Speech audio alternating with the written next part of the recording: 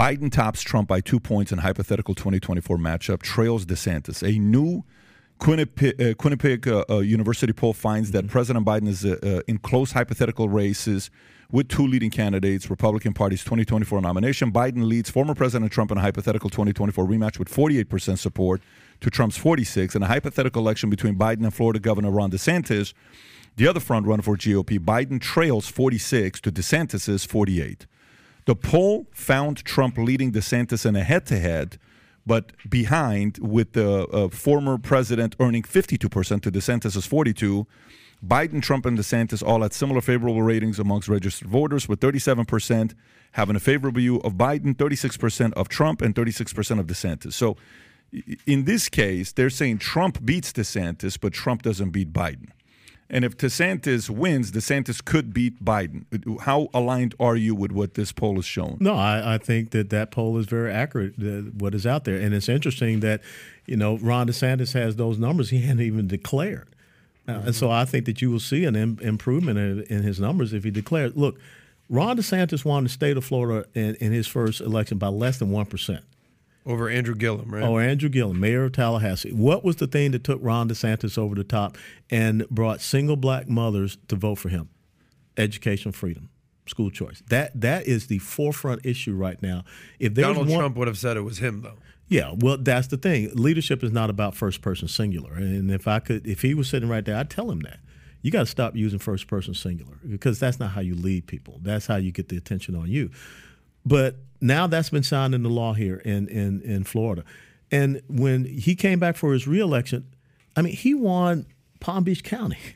He won Miami-Dade County. He won by almost 20 percentage Never points. happens where a Republican carries Miami-Dade County. Never. 1.5 million, by 1.5 million votes. Now, Dems will say Charlie Crist is hands down the worst candidate in the history of mankind who lost in every single. So is Joe Biden. And again, Charlie Crist was out there touting the policies, woke stuff, and all this other stuff of Joe Biden. Mm-hmm. The American people were rejected if they had something clear to decide. It's just the same as Jimmy Carter coming out and Ronald Reagan. Remember that Ronald Reagan commercial, This Morning in America? Who could not vote for that? Right. There was only one state in the United States of America that never voted for Ronald Reagan. That was Minnesota. Did you see? Yeah, that's right. 49 out of 50. That was what, and by the way, Carter is Biden is the closest thing to Carter. If not, well, he's not yet worse data-wise, but he's worse in other ways. At least Carter was liked, and he was a good man. A Navy submariner. Yeah. Academy graduate. No one could sit and say Carter hated America. No. Just the same as Bill Clinton. Bill Clinton pivoted after his midterm debacle. People will say Bill Clinton loved women more than America. That's an argument. That is an argument. I don't want to. I defer to that. Well, and they were all American women. But yeah, they were American women. But Bill Clinton is the guy who stood. That was good. Tom, that may be one of your best. Tom. He didn't like them firm American women. Don't. Tom is. But you were saying Clinton loved America. I agree. But Bill Clinton is the guy who stood up in a State of the Union address and said the era of big government is over. Do you think a Democrat could stand up in a State of the Union address and say that? No. And so that's why, the blue dog Democrats, conservative Democrats, whatever you want to call it, they don't exist anymore. But the thing is that we have to run on these issues. We have to get out there and find out what are the things, as you just talked about earlier, what brings us together? How can we galvanize ourselves? And I will tell you, the issue of education galvanizes this country. It really does, because I think that parents are concerned about the future for their children. Look at these inner cities. Chicago, Baltimore. These kids cannot function math and English at grade level. I fully agree with you. I think the education in kids is not a Republican or Democratic argument. It's all across the board. Yeah. Just like Roe v. Wade, if you notice the stats on the midterms, was like, hey, this is something that if you pushed it the way you did, they said McConnell did this to kind of hurt Trump's look, to say he lost on. You read all those stories. You know what I'm talking about. But there's certain things that the American people are saying, leave this alone. We're kind of at this point here. I think education's being one of them. But I want to continue. Did you see DeSantis on Piers Morgan? Yeah. You watched the whole interview? Well, not the whole interview. 0 to 10, what do you give it? I give him 7.5. Okay. Do you think he to win at the next level, you read the story about Roger Ailes, how Roger Ailes went to Nixon in 1960 and said, do you know why you lost? You lost because you need a guy like me. I'm going to be your what? You need your media whatever, and you need me to come in here and help media coach. And then he came in and helped him out, and Nixon won it, and he did the same thing with McConnell, saying real deficient, dumb. Yeah. It's like, so McConnell wins. Great and documentary. Does Roger it with Ailes. Sean Hannity and all these guys. The Divide and Conquer documentary explains the whole story, right? Do you think charm and charisma, selling yourself today, is important for DeSantis to be able to win it? Or do you think America's going to be okay to say, no, we just want a guy that's going to get the job done. We don't care if a guy wants to go out there and shake hands, biz dev, do any of that stuff. Do you think that's necessary or no? Americans are visual. Americans want folks to someone that they like. Look, go back in the televised debate between Nixon and Kennedy. If you listen to it, don't look at it. You listen to it, it was Nixon.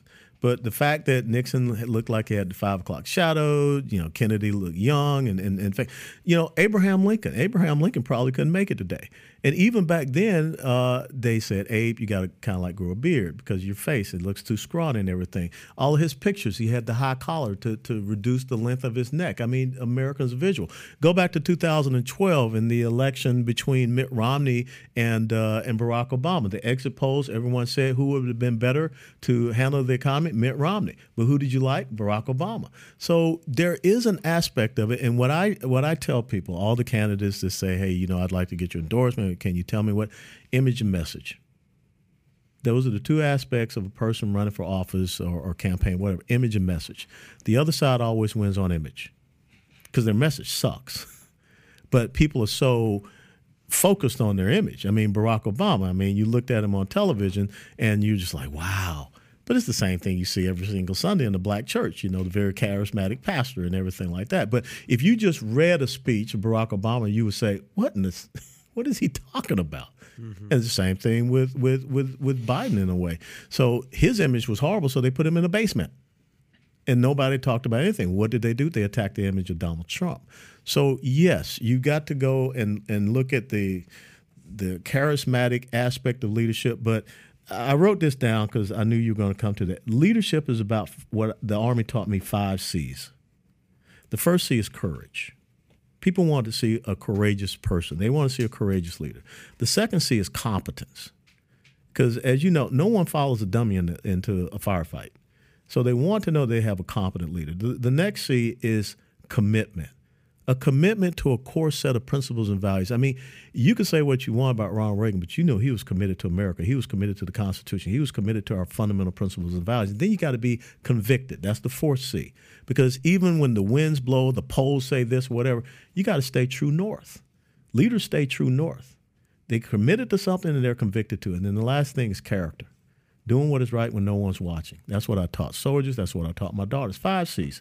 Courage, competence, commitment, conviction, and character. And when you understand that and you realize, okay, the 2 phases, image and message, and you bring all that together, you're powerful. You're going to win 49 out of 50 states. So what are you saying about DeSantis? To me, has all 5 of those. I think he's got courage. I think he's got competence. I think he's got commitment. I think he is conviction. He's got conviction. I think he's a man of character. I think he's got those things. But this is a difference. I want to show you this. This is Dr. Albert Mehrabian's 738-55 rule. And I don't know if it's his or somebody else's, but I've seen this and I've read this in books. You've seen it as well. 7% is the spoken word today, elements of communication. 38% is voice and tone. 55% is body language. Does this favor DeSantis? This is what and you're going to identify with this. Remember when you first reported into a unit? Yes.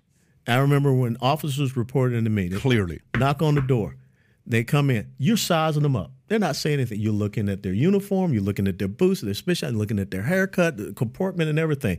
And then when they stand before you and they open up their mouth, either confirms or denies that 55%. So what are you saying? What I'm saying is that you've got to have that visual appearance first and foremost. Well, he has the appearance, and I think that everything falls from that. It's just the same as if I came in here and, I'm Lieutenant Colonel retired Alan West, but I'm sitting over here with a beard. I'm 200 pounds overweight. You're going to say, what kind of colonel was that guy, So you have to present that aura, that atmosphere. Again, Ronald Reagan, his body language, his physical presence. He was an actor. He knew how to sell himself. It comes back, what I say, image and message. And you've got to win the image battle really before you get to the message battle, which is what you're saying. So again, I want to go back to it. Does he have the complete package to win on the big stage with the camera on him 24/7, having to show some charm, some charisma, some vulnerability, likability instead of just – he does? Yes, I absolutely believe he does. And what's even better, you know what his greatest asset is? Results. His wife, who was in the media. And so she will make sure he knows how to do, bring that all together. That's DeSantis' wife, you're saying? Yeah. That's his great. And some people said it wasn't a good look, the way he did media. And I'll go to Megyn Kelley. But I know, I saw the, but he's got to learn that. I mean, is that enough to learn in a year? He ain't got that much time because before he announces it, there's a difference between going against the Christ. I think the last time he had a real battle was Gillum. Than it was Chris, right? So, you remember when Rick Perry came out? I remember this guy's going to be the president. He's going to be president. The three agencies. Oops. Yeah. And you're like, man, this guy's done. And he was on fire going to California. Yep. If you're sick and tired of regulation, come to Texas. We'll know how to take care of him. Like, I'm going to Texas. I went and met with him. We're at a Texas Rangers game. This guy's freaking amazing. The charm, the charisma. This guy could be a president one day. Boom. Doesn't happen because of that. So there's a difference between big stage and I agree. So this is the part where there are a lot of people that want this guy to do it. There are a lot of people that want this guy to pull it off. There's a lot that want, but in business and in leadership, there's a difference between wanting a guy because you like him so much and it actually happening. And it ends up being another guy that maybe you don't like that much. Sometimes that's confusing, this game of leadership. Well, yes, but I will tell you that if you make a mistake, but people feel it was an honest mistake, and you own it, the American people are forgiving. But if you make a mistake and you're arrogant about it, they're not going to be so forgiving. And that's part of this. I don't think people are looking for that perfect person. I don't think that perfect candidate exists. That's not what I'm saying, though, because I think because I actually think if we are looking for more the perfect person, he is more perfect than Trump is perfect. Trump has 100 times more imperfections than this guy does. We can name different girls and we can go through the imperfection list, right? So a lot of people could say Trump is more imperfect and he's perfect the other way around. So, but to me, I'm not coming from policy. I'm not coming from, there's a whole different criticism to say this guy's more the establishment than Trump is. And while we're going through a season like this, where you're talking about China, Iran, Russia, Saudi, Yuan, Ukraine, Russia, when, what's going on there, Afghanistan, Taliban, everybody's attacking us internally, the swamp.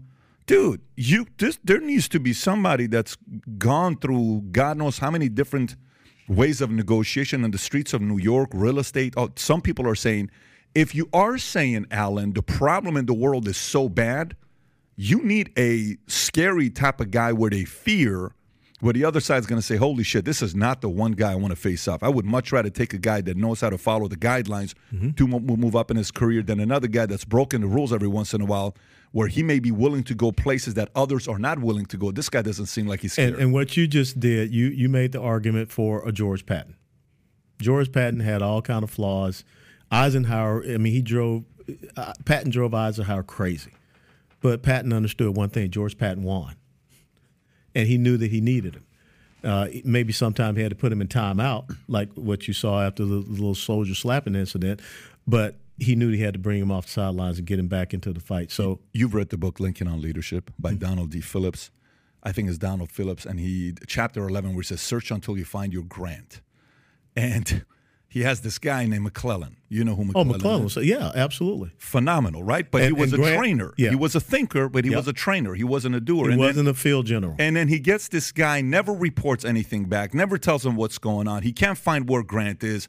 He's hearing about Grant's drinking. He's doing this, he's doing that. But at the end of the day, he wins. He freaking wins. Becomes one of the worst presidents we've had. He was not necessarily the best president, two-term president, but he was a great exchange leg for Lincoln. Hey, you do your part. You win the war. You make us look good. You be the president. It kind of worked out for him. Yeah. But to me, I'm wondering if we have a situation here like that. I may be wrong. At the end of the day, anything is better than what we have today. Correct. Anything is better than what we have today. Bill Maher the other day called Trump He says, I think Trump is the greatest When you need mealtime inspiration, it's worth shopping Kroger, where you'll find over 30,000 mouth-watering choices that excite your inner foodie. And no matter what tasty choice you make, you'll enjoy our everyday low prices, plus extra ways to save, like digital coupons worth over $600 each week. You can also save up to $1 off per gallon at the pump with fuel points. More savings and more inspiring flavors make shopping Kroger worth it every time. Kroger, fresh for everyone. Fuel restrictions apply. Look, Bumble knows you're exhausted by dating.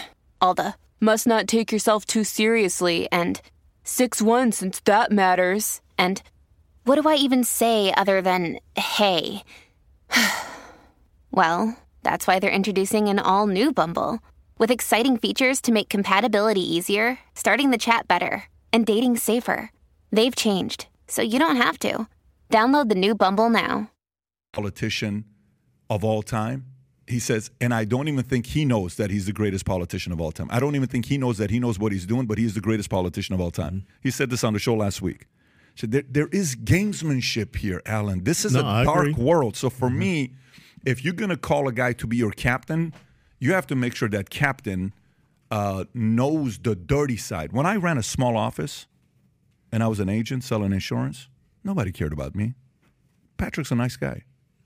Then when I ran a top office, insurance in San Fernando Valley, people outside of San Fernando Valley loved me, but people in San Fernando Valley didn't like me. So if I went in the mall and I saw a competitor, you mother, because I'm a direct competitor, but in San Fernando Valley. We all went to the same church. Mm-hmm. We all went to the same gyms, the same LA Fitness, the same this, the same that.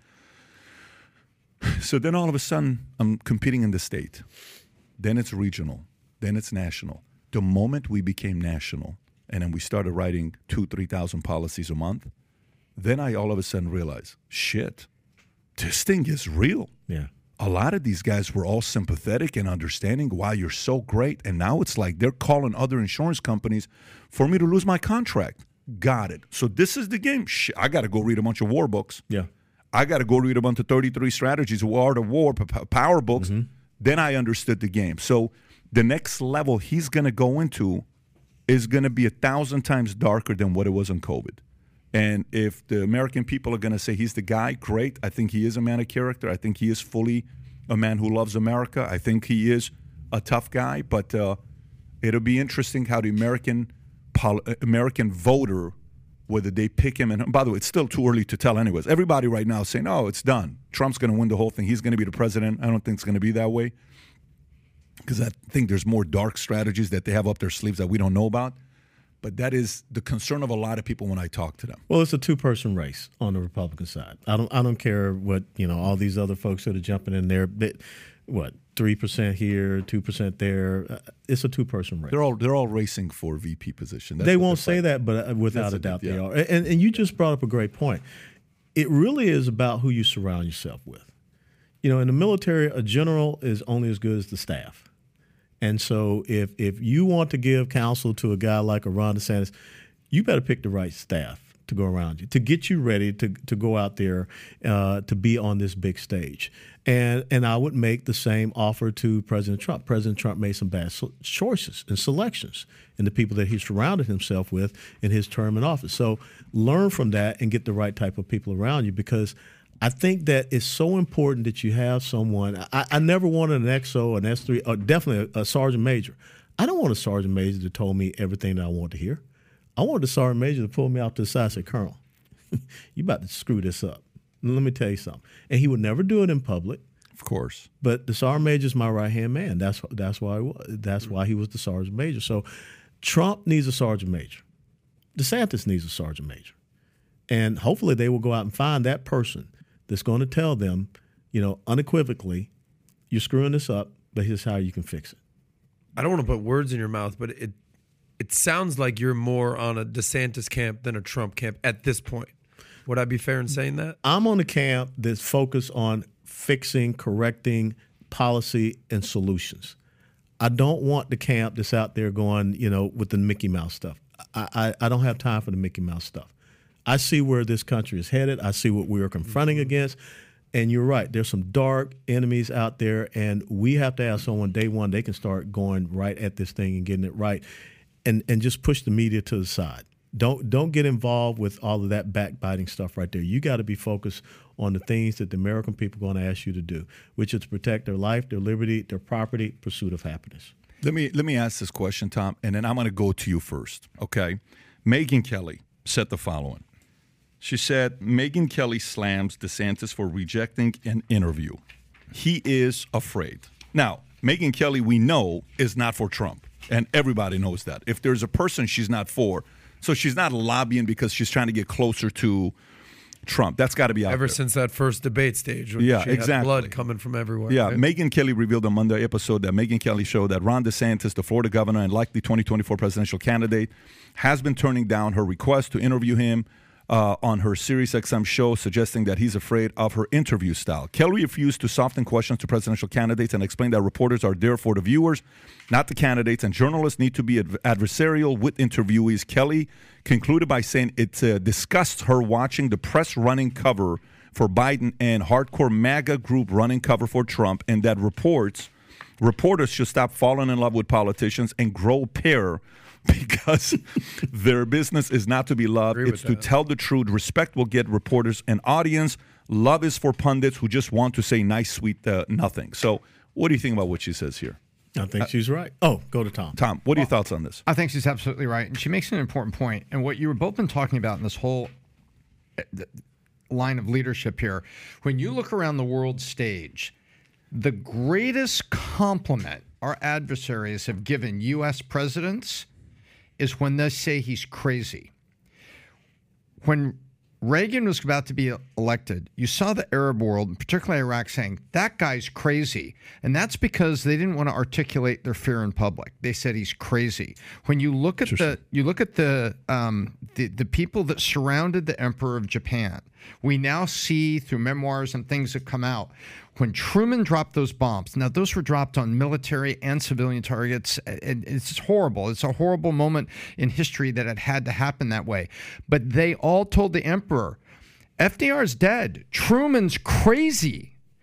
And that is where, it's sort of the doctrine of Kaiser Sose, if you ever remember the Untouchables. Mm-hmm. They said, the will to do one more thing that the other guy won't. Mm-hmm. And unusual suspects. Yes, that's right.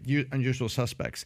And I think that's there. Usual suspects. You know where I went with that, right, Pat? Sorry about that. But I think what Megyn Kelley is asking for is like, hey, I'm not here for your talking points. I'm trying to identify a leader. That's kind of what I see, because I see a certain purity in Megyn Kelley's approach, is that if you get through that gauntlet, you come out with a lot of respect. And she's not there, I think, to play a I don't disagree with her, though. I don't disagree with her. That's what I'm saying. Yeah, I don't disagree with her. I think there's a part, and by the way, I don't think it's going to work for him.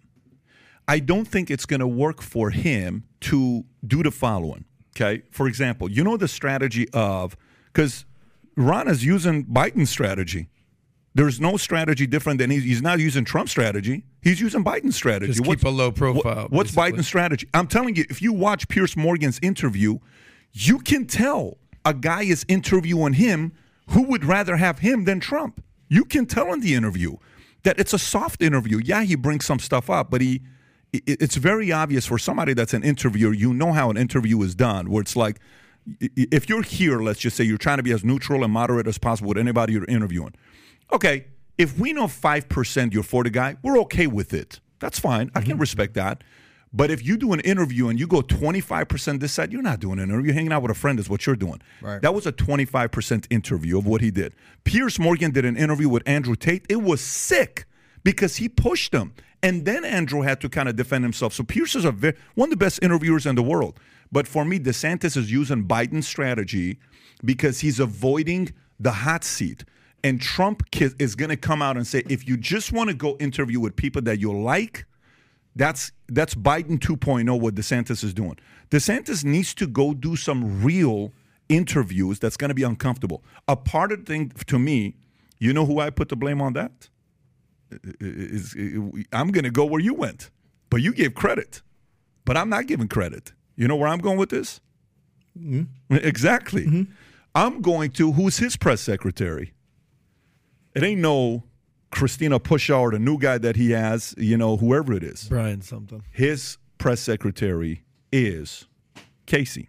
But see, I would think that she would, train him and get him to understand that, let me do some mock interviews with you. Let me throw. You don't think they've done it? Well, I don't know. For sure they've done it. Well, I would hope so.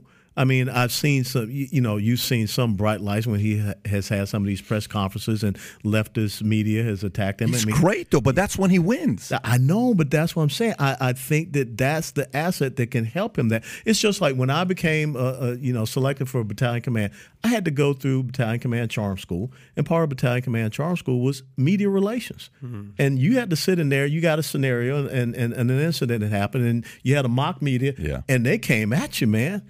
And I was like, dang, this is they don't want it. They redirect you. And so you have to be able to be on. And that's why I think she could be that asset for him.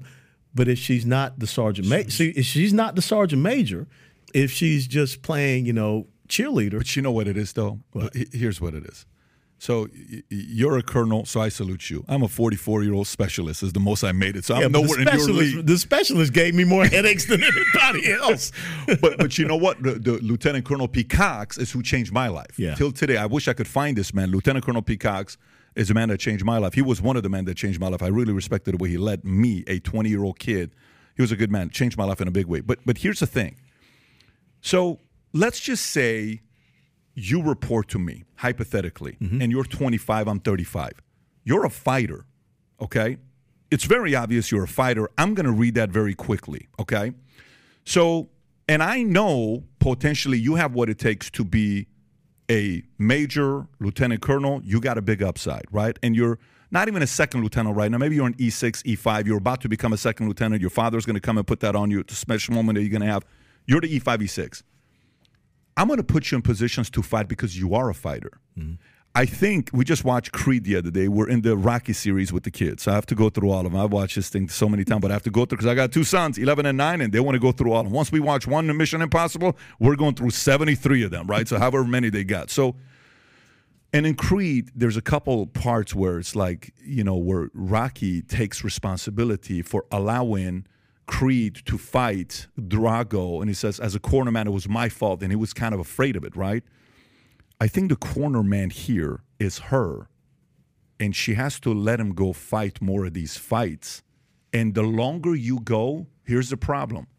The longer you delay this announcement and you go, it's going to take 3 months of 20 hardcore interviews to make you ready for the stage. Yeah. I don't understand this concept. Like, this is the part about, dude, you don't know like, as smart as you and I may be, and we can come up with 93% of all the questions people are going to ask you. You don't know the 7%. We need the 7%. Yeah.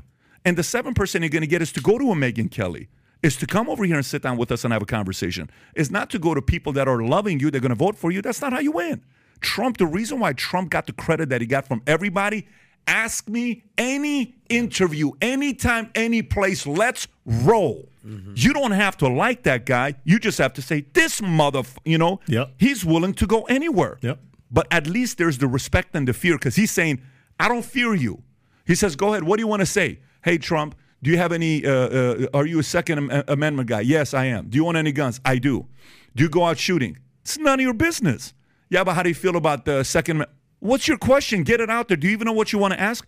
So now the interviewers are scared of the guest. Yeah. Versus in a situation like this, you can't ever pose yourself as you're afraid of the interviewer. The interviewer has to walk in and be like, oh, shit, I'm interviewing a heavyweight. Am I going to be ready? Or is this guy going to school me? DeSantis is not giving that energy out. I don't know if you understand what I'm saying. I did? Carrie Lake. You ever seen Carrie Lake? She's a beast. Yeah. Try to get cornered in the hallway, and she tops and turns and says, excuse me, your publication said this 2 weeks ago, and you said this, and I don't appreciate the... Well, what you're talking about is that you never win on defense. You only win by seizing the initiative, carpe diem, and going on offense. And that's basically what the military teaches. There's no battle that's ever been won on defense. I mean, even if you have a successful defense, you got to counterattack if you want to drive the enemy off the battlefield. Karl von Clausewitz said that war is about the imposition of your will on your enemy. And so that's how you have to start looking at this. And you're bringing up a great point. How do you impose your will out there? How do you make sure that you're imposing your message? How do you come across as that really figure of strength and might that people can rally behind? And that's what America's going to be looking at. How did America learn about you? America learned about you the 13, 14, 15 years ago when you gave that revolution message. I don't know if you know which one I'm talking about. Yeah. That went viral. It's all tens of hundreds of millions of views. Everybody's like, who is this guy? Military knew who you were. Army knew who you were. But the rest of us didn't know who you were. We're like, damn, I like this guy. He's a freaking fighter. This guy sounds like he could be a governor or president one day. That's what we want to see. The guys that are going to be voting in are going to be talking about you. I think we have a fighter here. His name is Ron DeSantis. I think his corner is holding him back. And I think his corner needs to realize this man knows how to fight. Have you asked him to come on your show? I have asked him to come on the show, and I've even asked him to hold a fundraiser at the house. I have no problem holding a fundraiser at their house. Give me the number. We'll go raise it for you. And he's actually done fundraisers in our community. He's got the open invitation. We've had the conversation. Come down. I'll bring 20 influencers that are people that have a lot of views, and they're in the independent side. These would be good guys to get on your side. He's got the full invitation. Christina Pushaw was here. I've spoken to his people. We've sent the invite. We've sent the email, all of it. But I feel there's somebody behind closed doors. I've already hinted who I think it is that is holding him back, not in a negative way, in a way of trying to be too perfect with your strategy. But I think it's going to backfire because DeSantis is a brawler. This guy's not a pansy. He is a fighter. He's a brawler. But let him show his brawling abilities. That's how America fell in love with him in 2.5 years when there was a fight during COVID. We learn about this guy. I think we need to let him loose a little bit. You bring up a great point that you cannot sit around. When we would go out to training rotations, National Training Center, Joint Readiness Training Center, the people that would always lose, the commanders that would always lose, were the ones that sat back and tried to come up with a 100% plan. And what they taught you at these places that if you quickly come up with a 70% plan, but you execute it to 100% perfection, meaning that you are the one on the battlefield that can quickly adjust, that you're taking in all of the branches and sequels, then you're going to be successful. So I see what you're saying is that Governor DeSantis, don't sit around and try to be perfect. Don't try to be cute. Come up and be yourself. And on top of that, have the plan to be able to go out and be successful. Understand that you're going to have to, be able to adjust, improvise, adapt, and overcome. But that's the essence of a true leader. Because in combat, you can come up with the greatest plan ever, Tom. But you know who has a vote? The enemy. And as we say, no plan survives first contact. But at least you got to have a base structure of what you want to go in with. And look, I sat back and watched your interviews before I came here, and that's because I got to study. I got to understand where I'm coming into, and I just sat out and here are my little notes and whatever because I've got to be able to quickly adjust off of what you're saying. But you're a fighter, though. That's what, yeah. No, you're a fighter, and so is I can't DeSantis. help that. That's just who I am. But I think DeSantis is a fighter. Yep. I think Trump is a fighter. And FYI, for me, this is going to sound weird to a lot of people. I will do a fundraiser for Trump. I will do a fundraiser for DeSantis. I will do a fundraiser for Biden. Confusing, ain't it? And I would bring the same exact 20 people, and I would say, see if you can win these guys over. Because if Biden comes to our house and we raise the money for you, tell us what the number is. They're going to say, dude, this guy doesn't seem presidential. Hey, that's what happens. Well, we got you the money. What's the number? $500,000? Here's $500,000. The 20 people are going to go and say, dude, I thought he was impressive. He's not. I liked him. But this guy can't be the president. It's not the case. Or he's going to say, this guy's pretty impressive. This isn't about me picking favorites right now. We need a fighter today because the war is real. The enemy is massive, and they're unifying during the time like this, which I do believe when I was pushing back on the 4 years, I do believe this is the most important time, at least in my lifetime.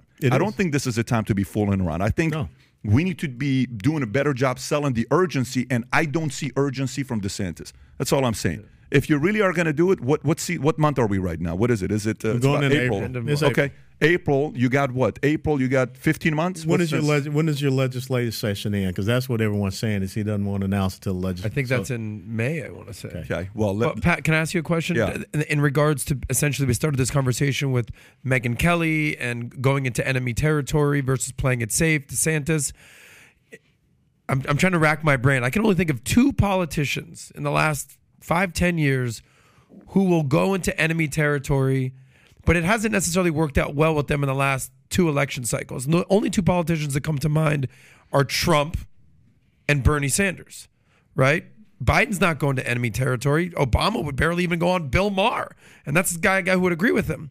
So we're questioning Ron DeSantis whether he should go into quote-unquote enemy territory, and not like he'd be coming on Valuetainment PBD podcast, enemy territory. Full support over here for DeSantis.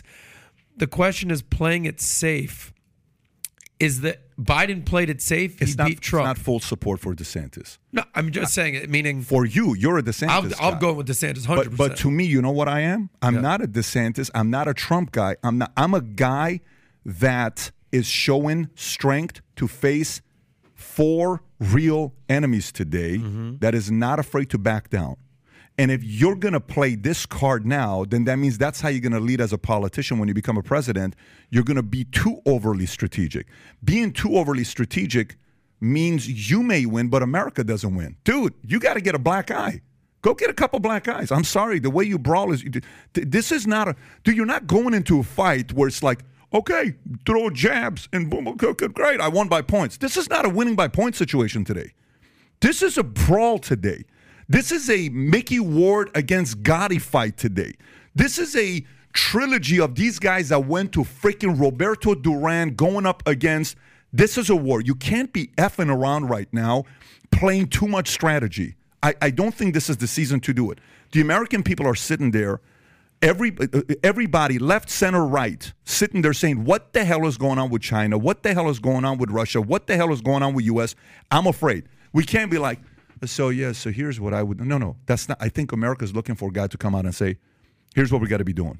Showing toughness, showing I'm not afraid, showing you think, if you're afraid of interviewers, what do you think these other guys are you going to face? Those are not interviewers. Those are flatterers that are going to come and play games. You think Putin is an interviewer? You think Xi's an interviewer? What do you think those guys are going to be doing? An interviewer is 1/1,000,000th of a strength of a freaking enemy you're going to be facing. Xi's not an interviewer. He will dismantle America if he wants to. So I think we need strength. Whoever's going to be able to present that, salute, more power to you. You're so correct. I mean, and I go back to Reagan. A lot of people weren't born, but go back and look at history. You know, Reagan, all of Europe doesn't want those Pershing missiles there. Yep. And he got, what was it, Helmut Kohl? Mm-hmm. Helmut Kohl, German chancellor. And he says, listen, I'm putting them in, and we can put them in cooperatively, or I can just put them on my own bases, because we had bases in Germany. We had Spangdahl Air Force Base in Trier, Germany. And he put them there. And Reagan goes to Iceland, to Reykjavik. Why did Gorbachev go to Reykjavik?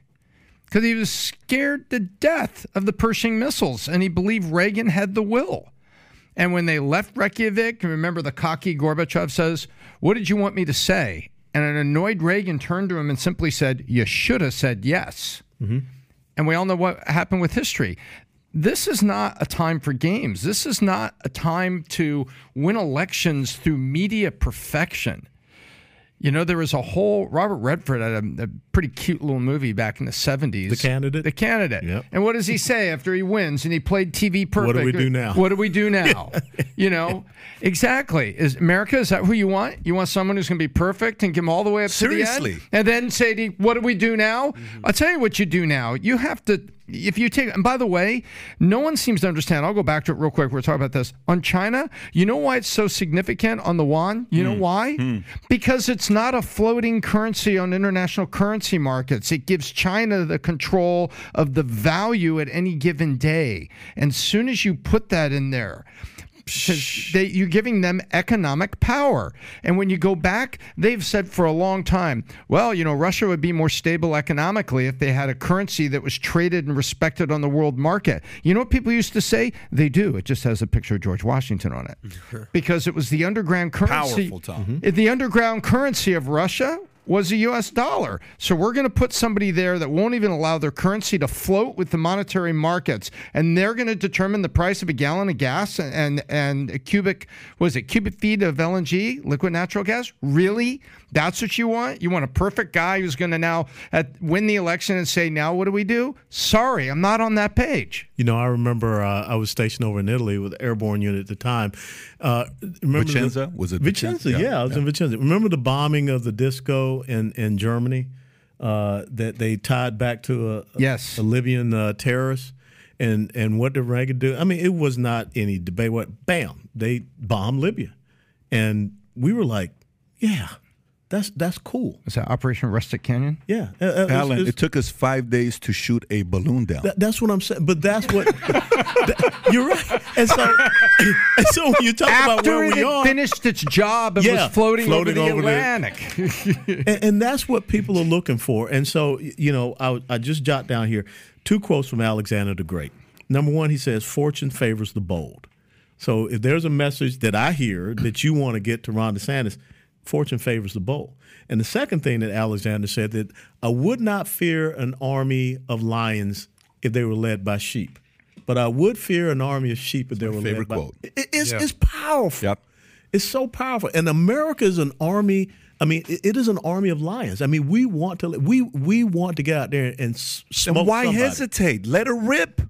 Stop solving for perfection. Yep. Go get a couple black eyes. Let's go. Let's brawl. This is a real fight. Yep.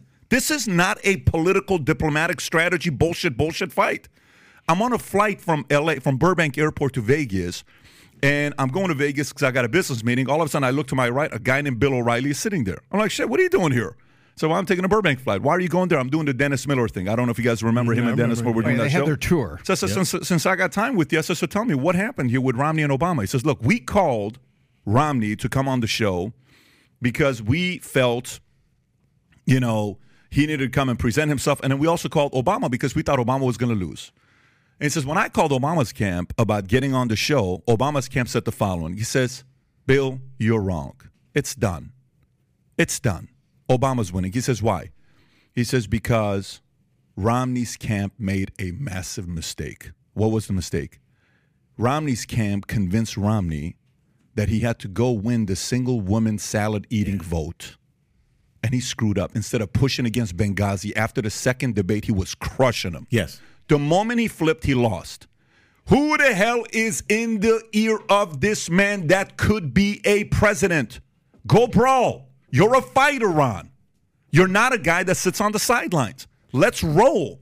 By the way, this message here will probably eliminate the chance of sitting here, because they're definitely not going to have him come over here to this podcast. It's going to be like, dude, go to Megyn Kelley. Nova, go to PBD podcast show. I'm okay with that. If you're going to go out there, go roll. Mm-hmm. This guy's a fighter. He's a tough guy. You see him, the way he handles the media. Every time, like when somebody says, no, we're not going to do no.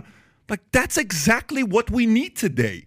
I'm not trying to be winning best friends here. I'm not trying to go and say, hey, can we be best friends? I don't need to be best friends with you. You don't need to be best friends with me. But damn it, let's go see your fight because you got it. You bring up a great point because you remember those series of debates between Romney and Obama. The first one was out in Colorado. Absolutely just smoked Obama. But Obama was a blah, blah, blah, blah, blah.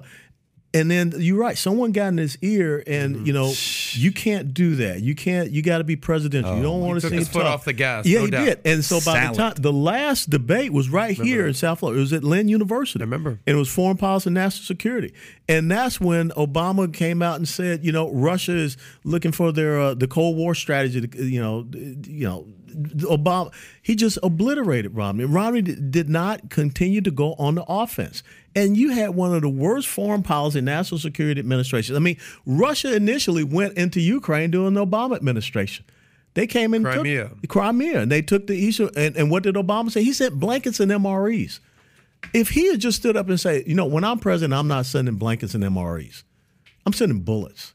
Because I will not see, the incursion of a dictator into a sovereign country. Do you remember Obama sitting with Putin on an open mic, and he leans Medvedev. forward. He was sitting with Medvedev. Yeah. He was in Japan. He leans forward, and it's an open mic saying, he's apologizing. He says, I'll have more flexibility after the election. Absolutely. Tell Vladimir.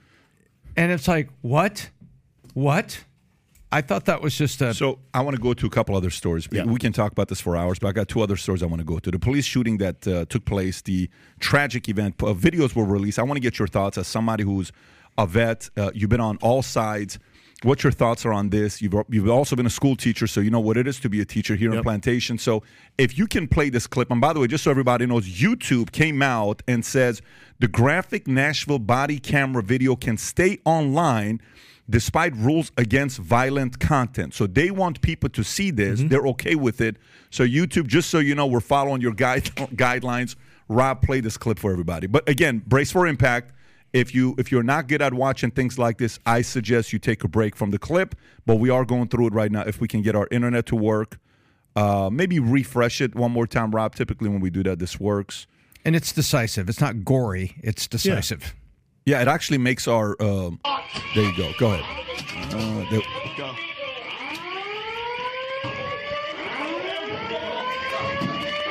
Hit that stair. Hit the stairs.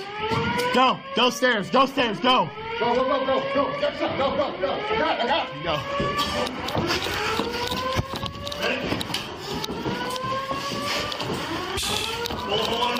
One down. Keep pushing. Go. Shots fired. Shots fired. Shots fired. Move.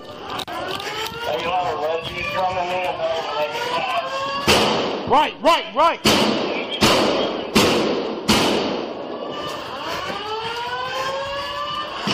Push with LPVO. Push with LPVO. Go right.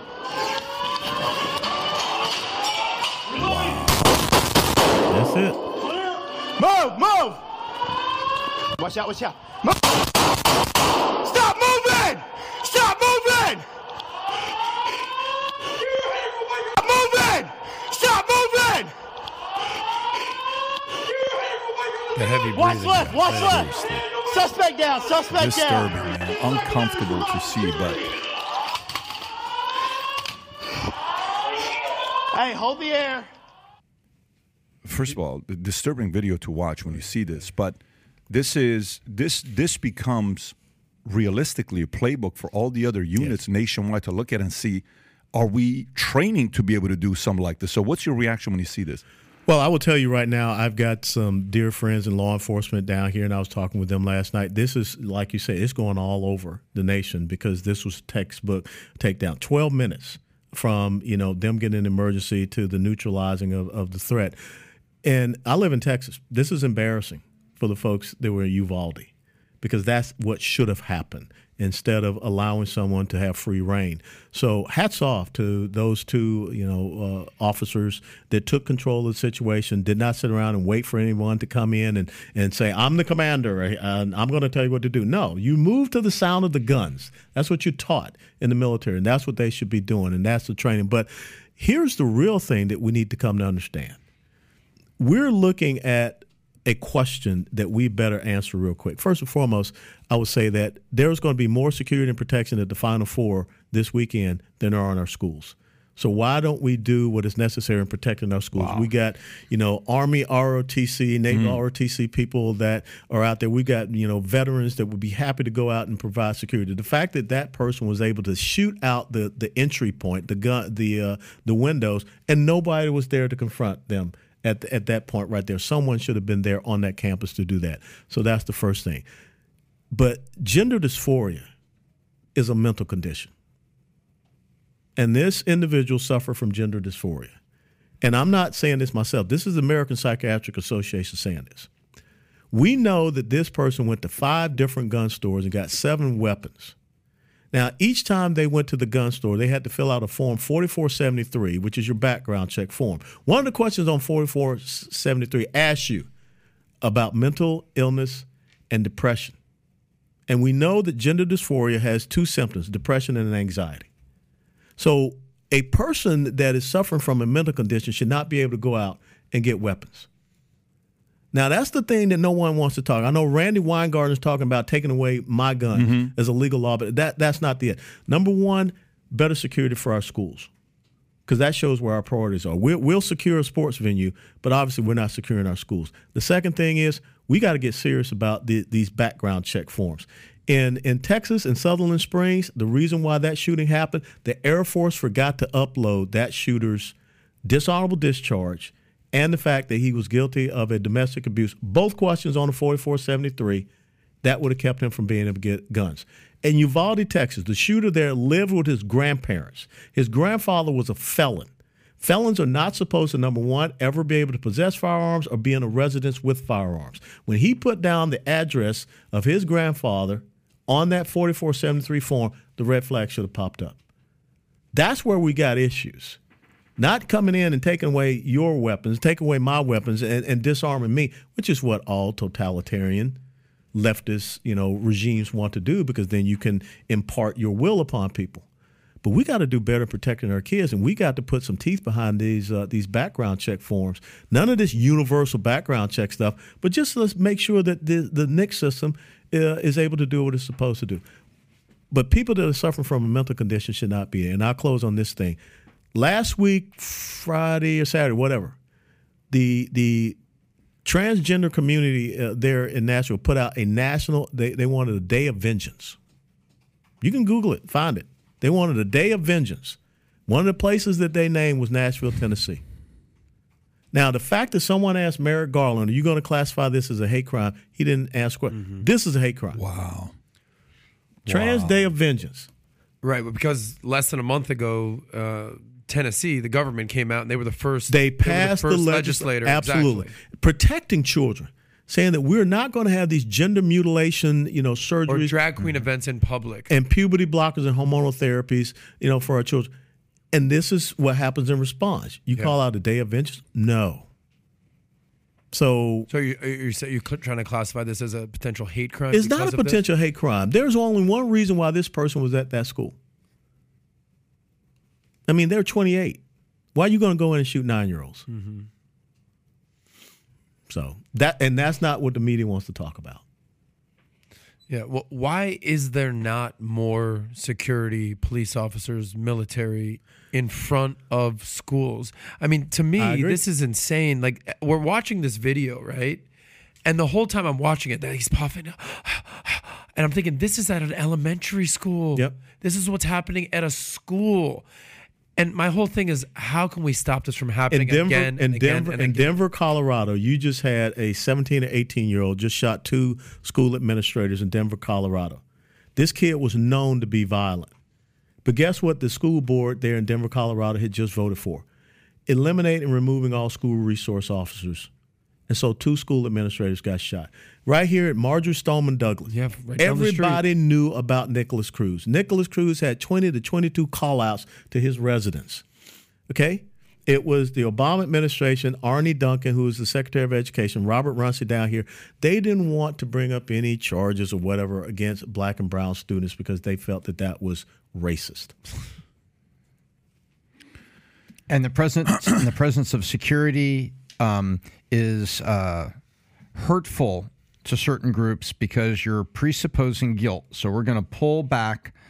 We have systems out there, and we just need to use it. You brought up a couple of good points, and we can debate these last couple of points at length. But one of them is not debate. The systems exist. If I have a drunk driving conviction in Maine, and 4 months later I go to Texas, relocate, and go to get a Texas driver's license, they're going to tell me, you're under suspension. You haven't finished out a suspension. We have a suspension here in Maine. You got 2 months to go. Here's your government ID card with the red stripe on it. You can get your driver's license when you're done. It says, and if I try to bypass that and I go and present my Maine driver's license and I try to get a job driving a school bus or a city bus, the systems are all in there to flag it. Same thing for pilots. Mm-hmm. So we have systems out there that work very well state to state that protect us and hold back. So why don't we have it? Why isn't it working well? Exactly what you're talking about. Excuse me, you're buying this firearm, but this address just came back. This is an ineligible address. Yeah. And it says, why? Well, maybe they won't know that, okay, your uncle's a felon, but you're at an ineligible address, dude. And that's all they're supposed to tell you. Yeah. You're denied. Yeah, you're denied. That's it. They don't tell you what. You're denied.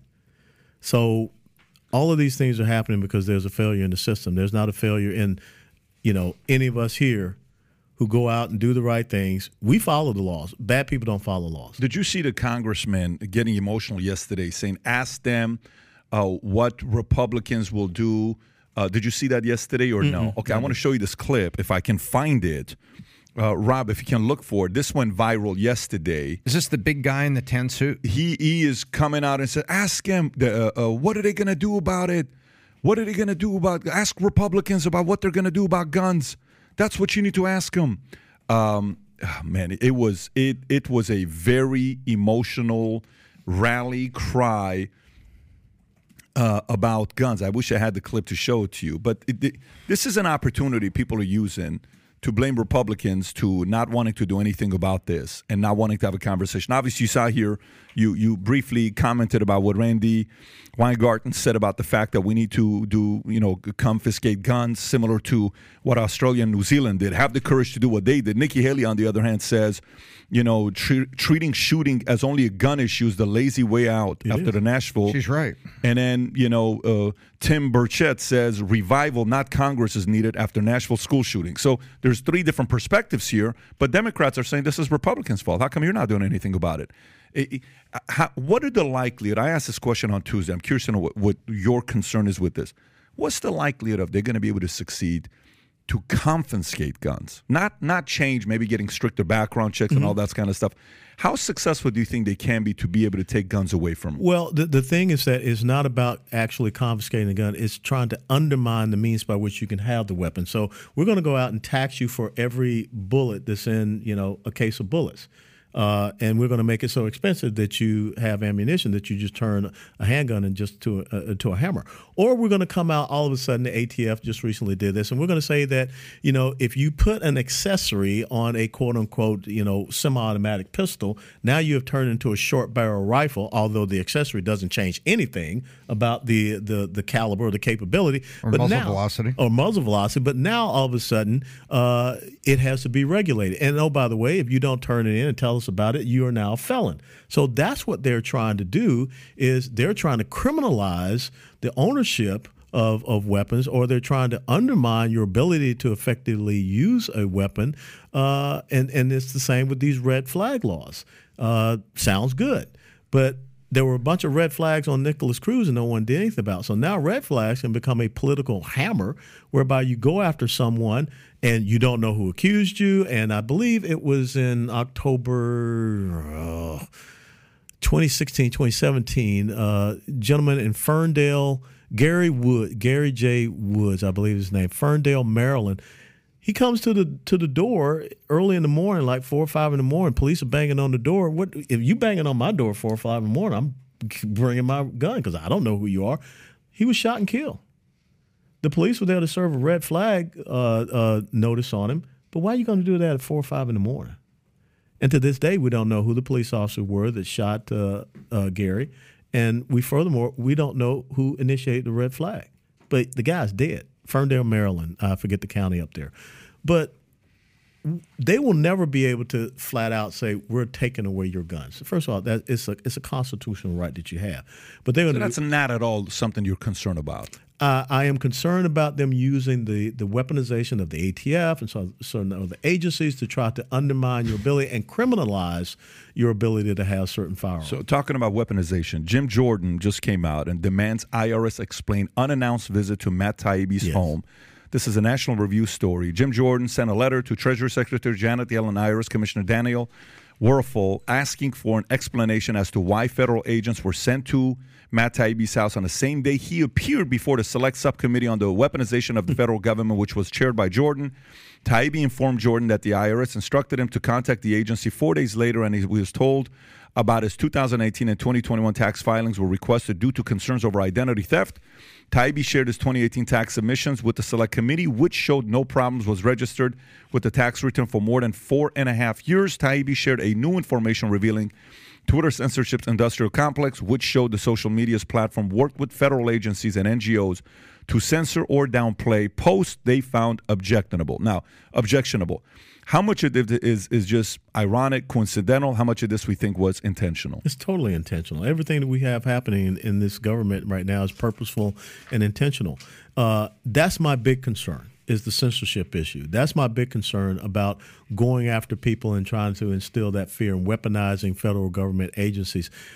They can do it better if you're disarmed, but why don't you just send an email? I mean, ask a guy about, whatever this identity issue is. Why are you showing up at his house the day that he's in Washington, D.C.? You're sending a message. I mean, that's what the mafia does, okay? That's what gangs do, to send a message. That's what the Klan used to do, burning crosses, in the front yard. So this government that we have right now, Patrick, this is the thing that scares me the most. It reminds me of the East German Stasi police, where all of a sudden, if you're a pro-life activist and advocate, you end up in jail. If you're James Revenge that is going out and firebombing, pro-life pregnancy centers and attacking churches and vandalizing churches, nothing happens to you.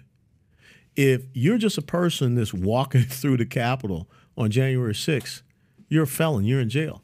If you're Antifa that shows up and you shoot at police officers and burn down government buildings and everything, nothing happens to you. As a matter of fact, we're going to raise money to help you to make the bail. So there's a two-tier system of justice that is going on here. And again, it comes back. That's what the left does to its opposition. The left does not want opposition. They want to instill, you talk about fear, they want to instill fear in you that says, if you stand up to us, we're going to get you. 87,000 new IRS agents, what do you think that means? There's going to be a lot more people coming around and paying visits to folks.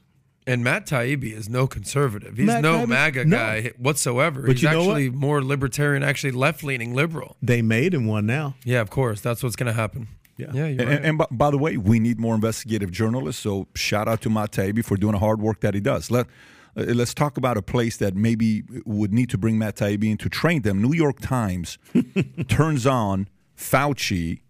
Essay slams reaction during COVID. This story just came out. Let me go to a Daily Mail story, page 14. Here we go. So the New York Times published an opinion piece criticizing Dr. Anthony Fauci's approach to information sharing the COVID-19 pandemic. The article primarily focused on Fauci's initial refutation of the COVID lab leak theory and his association with the British zoologist Peter Daszak. The author Megyn Stack wrote that Fauci and Daszak could have qualified their statement to expose Americans to more of the full picture regarding the Wuhan Institute of Virology bat virus research, but they did not. Stack also condemned Fauci for initially lying about the effectiveness of masks and frequently moving the goalposts on when it would be safe to lift lockdowns measures.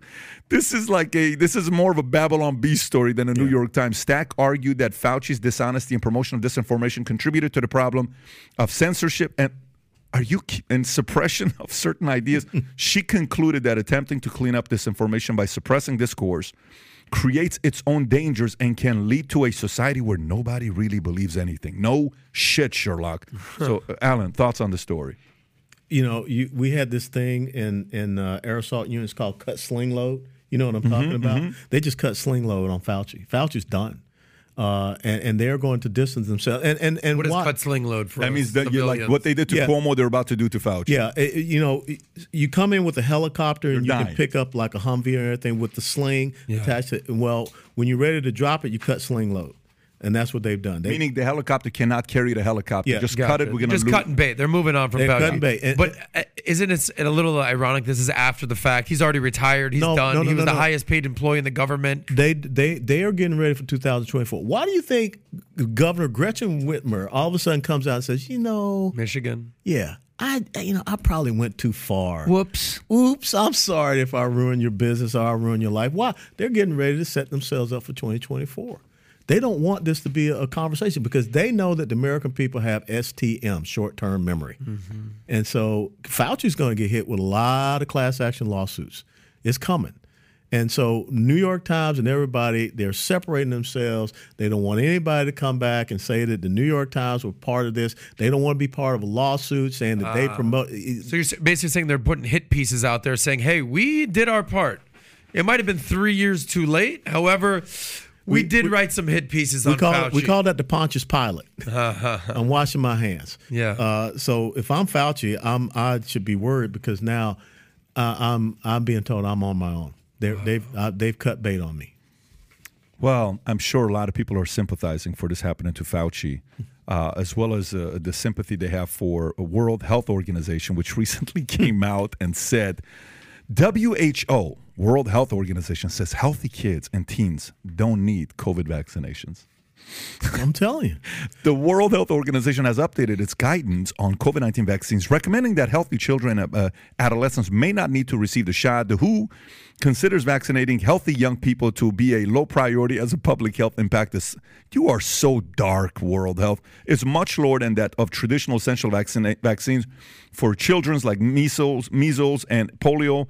WHO also called for urgent efforts to catch up on routine vaccinations missing during the pandemic and warned of a rise in vaccine-preventable diseases like measles. The CDC reported a record high of almost 40 million children missing their measles vaccines in 2021. Misinformation. Why do you think? I wonder why you're missing 40 million. Misinformation linked to COVID vaccines has also led to parents rejecting normal childhood shots despite immunizations being the most effective way to protect children from measles. This is a Daily Mail story. You know, it's funny. It's almost like we played a record and then we stopped and then we start playing a record backwards. Song change. Because WHO was like, we think it's now acceptable for 16-year-olds. Oh, we think it's now acceptable for 12-year-olds. Actually, we think that to the states that will mandate it, if their governors are smart, we can go to 10-year-olds. Remember that? We kept going down. We think 8-year-olds would be fine. We kept going down. Now the WHO said, no, I don't think you need the 8, 10, 12, 16s, or 18s. It's like we're going backwards. They don't need it. Remember that? We went down the ages. Now we go back up the ages. There's no legitimacy here. Truth is powerful, and they are now understanding that how they hoodwinked not just the United States of America, entire world is coming to fruition. It's coming back against them. And, of course, why would you trust the WHO? I mean, China owns the WHO. You know who this favors? One guy. This only favors one guy. Yeah. It favors the guy that his campaign for 2024 should be, I told you so. Mm-hmm. That's one guy. And he's going to come out one by one. He just needs to have one by one stories. Russian collusion, number one. COVID vaccine for kids, number two. Shutting down, number three.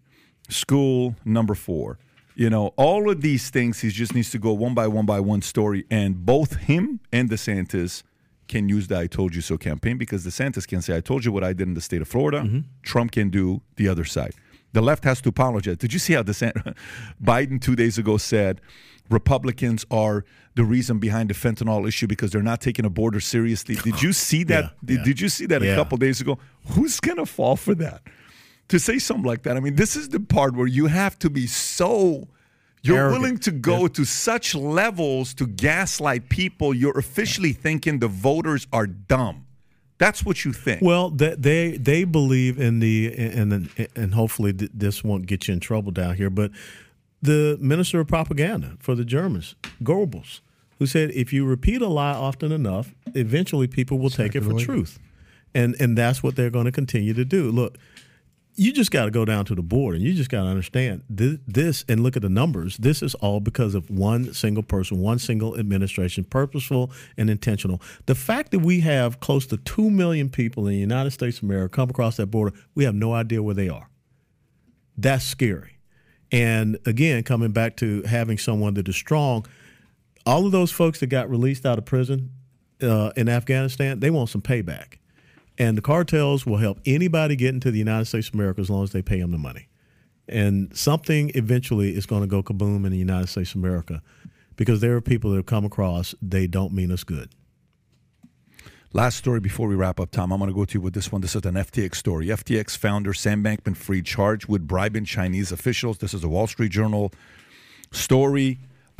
He has been accused of prosecutors of conspiring to bribe Chinese government officials to rein access to over $1 billion in frozen cryptocurrency, which violated the U.S. anti-corruption law. Bankman-Fried authorized the payment of at least $40 million in cryptocurrency to one or more of Chinese government officials after months of failed attempts to regain control of the accounts, according to the indictment. Bankman-Fried directed Alameda employees to pay the bribe, and he authorized an additional payment of tens of millions of dollars to complete the bribe. Alameda used the unfrozen crypto to fund additional trades as Bankman-Fried's direction. Tom. Is anybody now surprised how all of those Democratic congressmen and senators were dead silent when this guy got arrested and when this thing went down? Do you remember the pictures of him walking across the floor of Congress and Maxine Waters standing up on a chair or a little dais there and blowing him kisses? Literally blowing him kisses? If that's not scary enough. Pull that up. Blowing anybody kisses. I'd love to see that. And you look at what's going on, and then they were all silent. And this guy was a bribery machine. This was a Ponzi scheme, and that he knew what was going on, and he was covering himself with donations and bribes. Mm-hmm. I don't know why anybody is surprised. And so why is everybody surprised that the only guy that was interrupted at the microphone was the prosecutor on this? None of the politicians. If you notice how quiet they were, it's because I need to be on vacation. All of them simultaneously. And that's Maxine Waters when she was the chairman of the House Financial Services Committee. Chairman of the House Financial Services Committee. That tells you everything. Who was the number one contributor to the Democrat Party after George Soros? It was FTX, right? Tells you a lot. Sam Bankman-Fried. Oh, yeah. Yep. Anyways, great show today. We cover a lot of stories. Alan, thank you so much for coming out. Appreciate your service. Allowing me to come back down here to home. And I want everyone to know how special it was to have been a member of Congress representing this district right where you are sitting. That means a lot. And that's a testimony to the exceptionalism of this country, that a kid can come from where I came from and rise up to be a member of the United States. Born in a blacks-only hospital, Atlanta, Georgia, 1961. Crazy where we've come in this country. And think about this. The year that I was born, blacks could not go on Fort Lauderdale Beach. But 50 years later, I'm sworn in as the member of Congress that represents Fort Lauderdale Beach.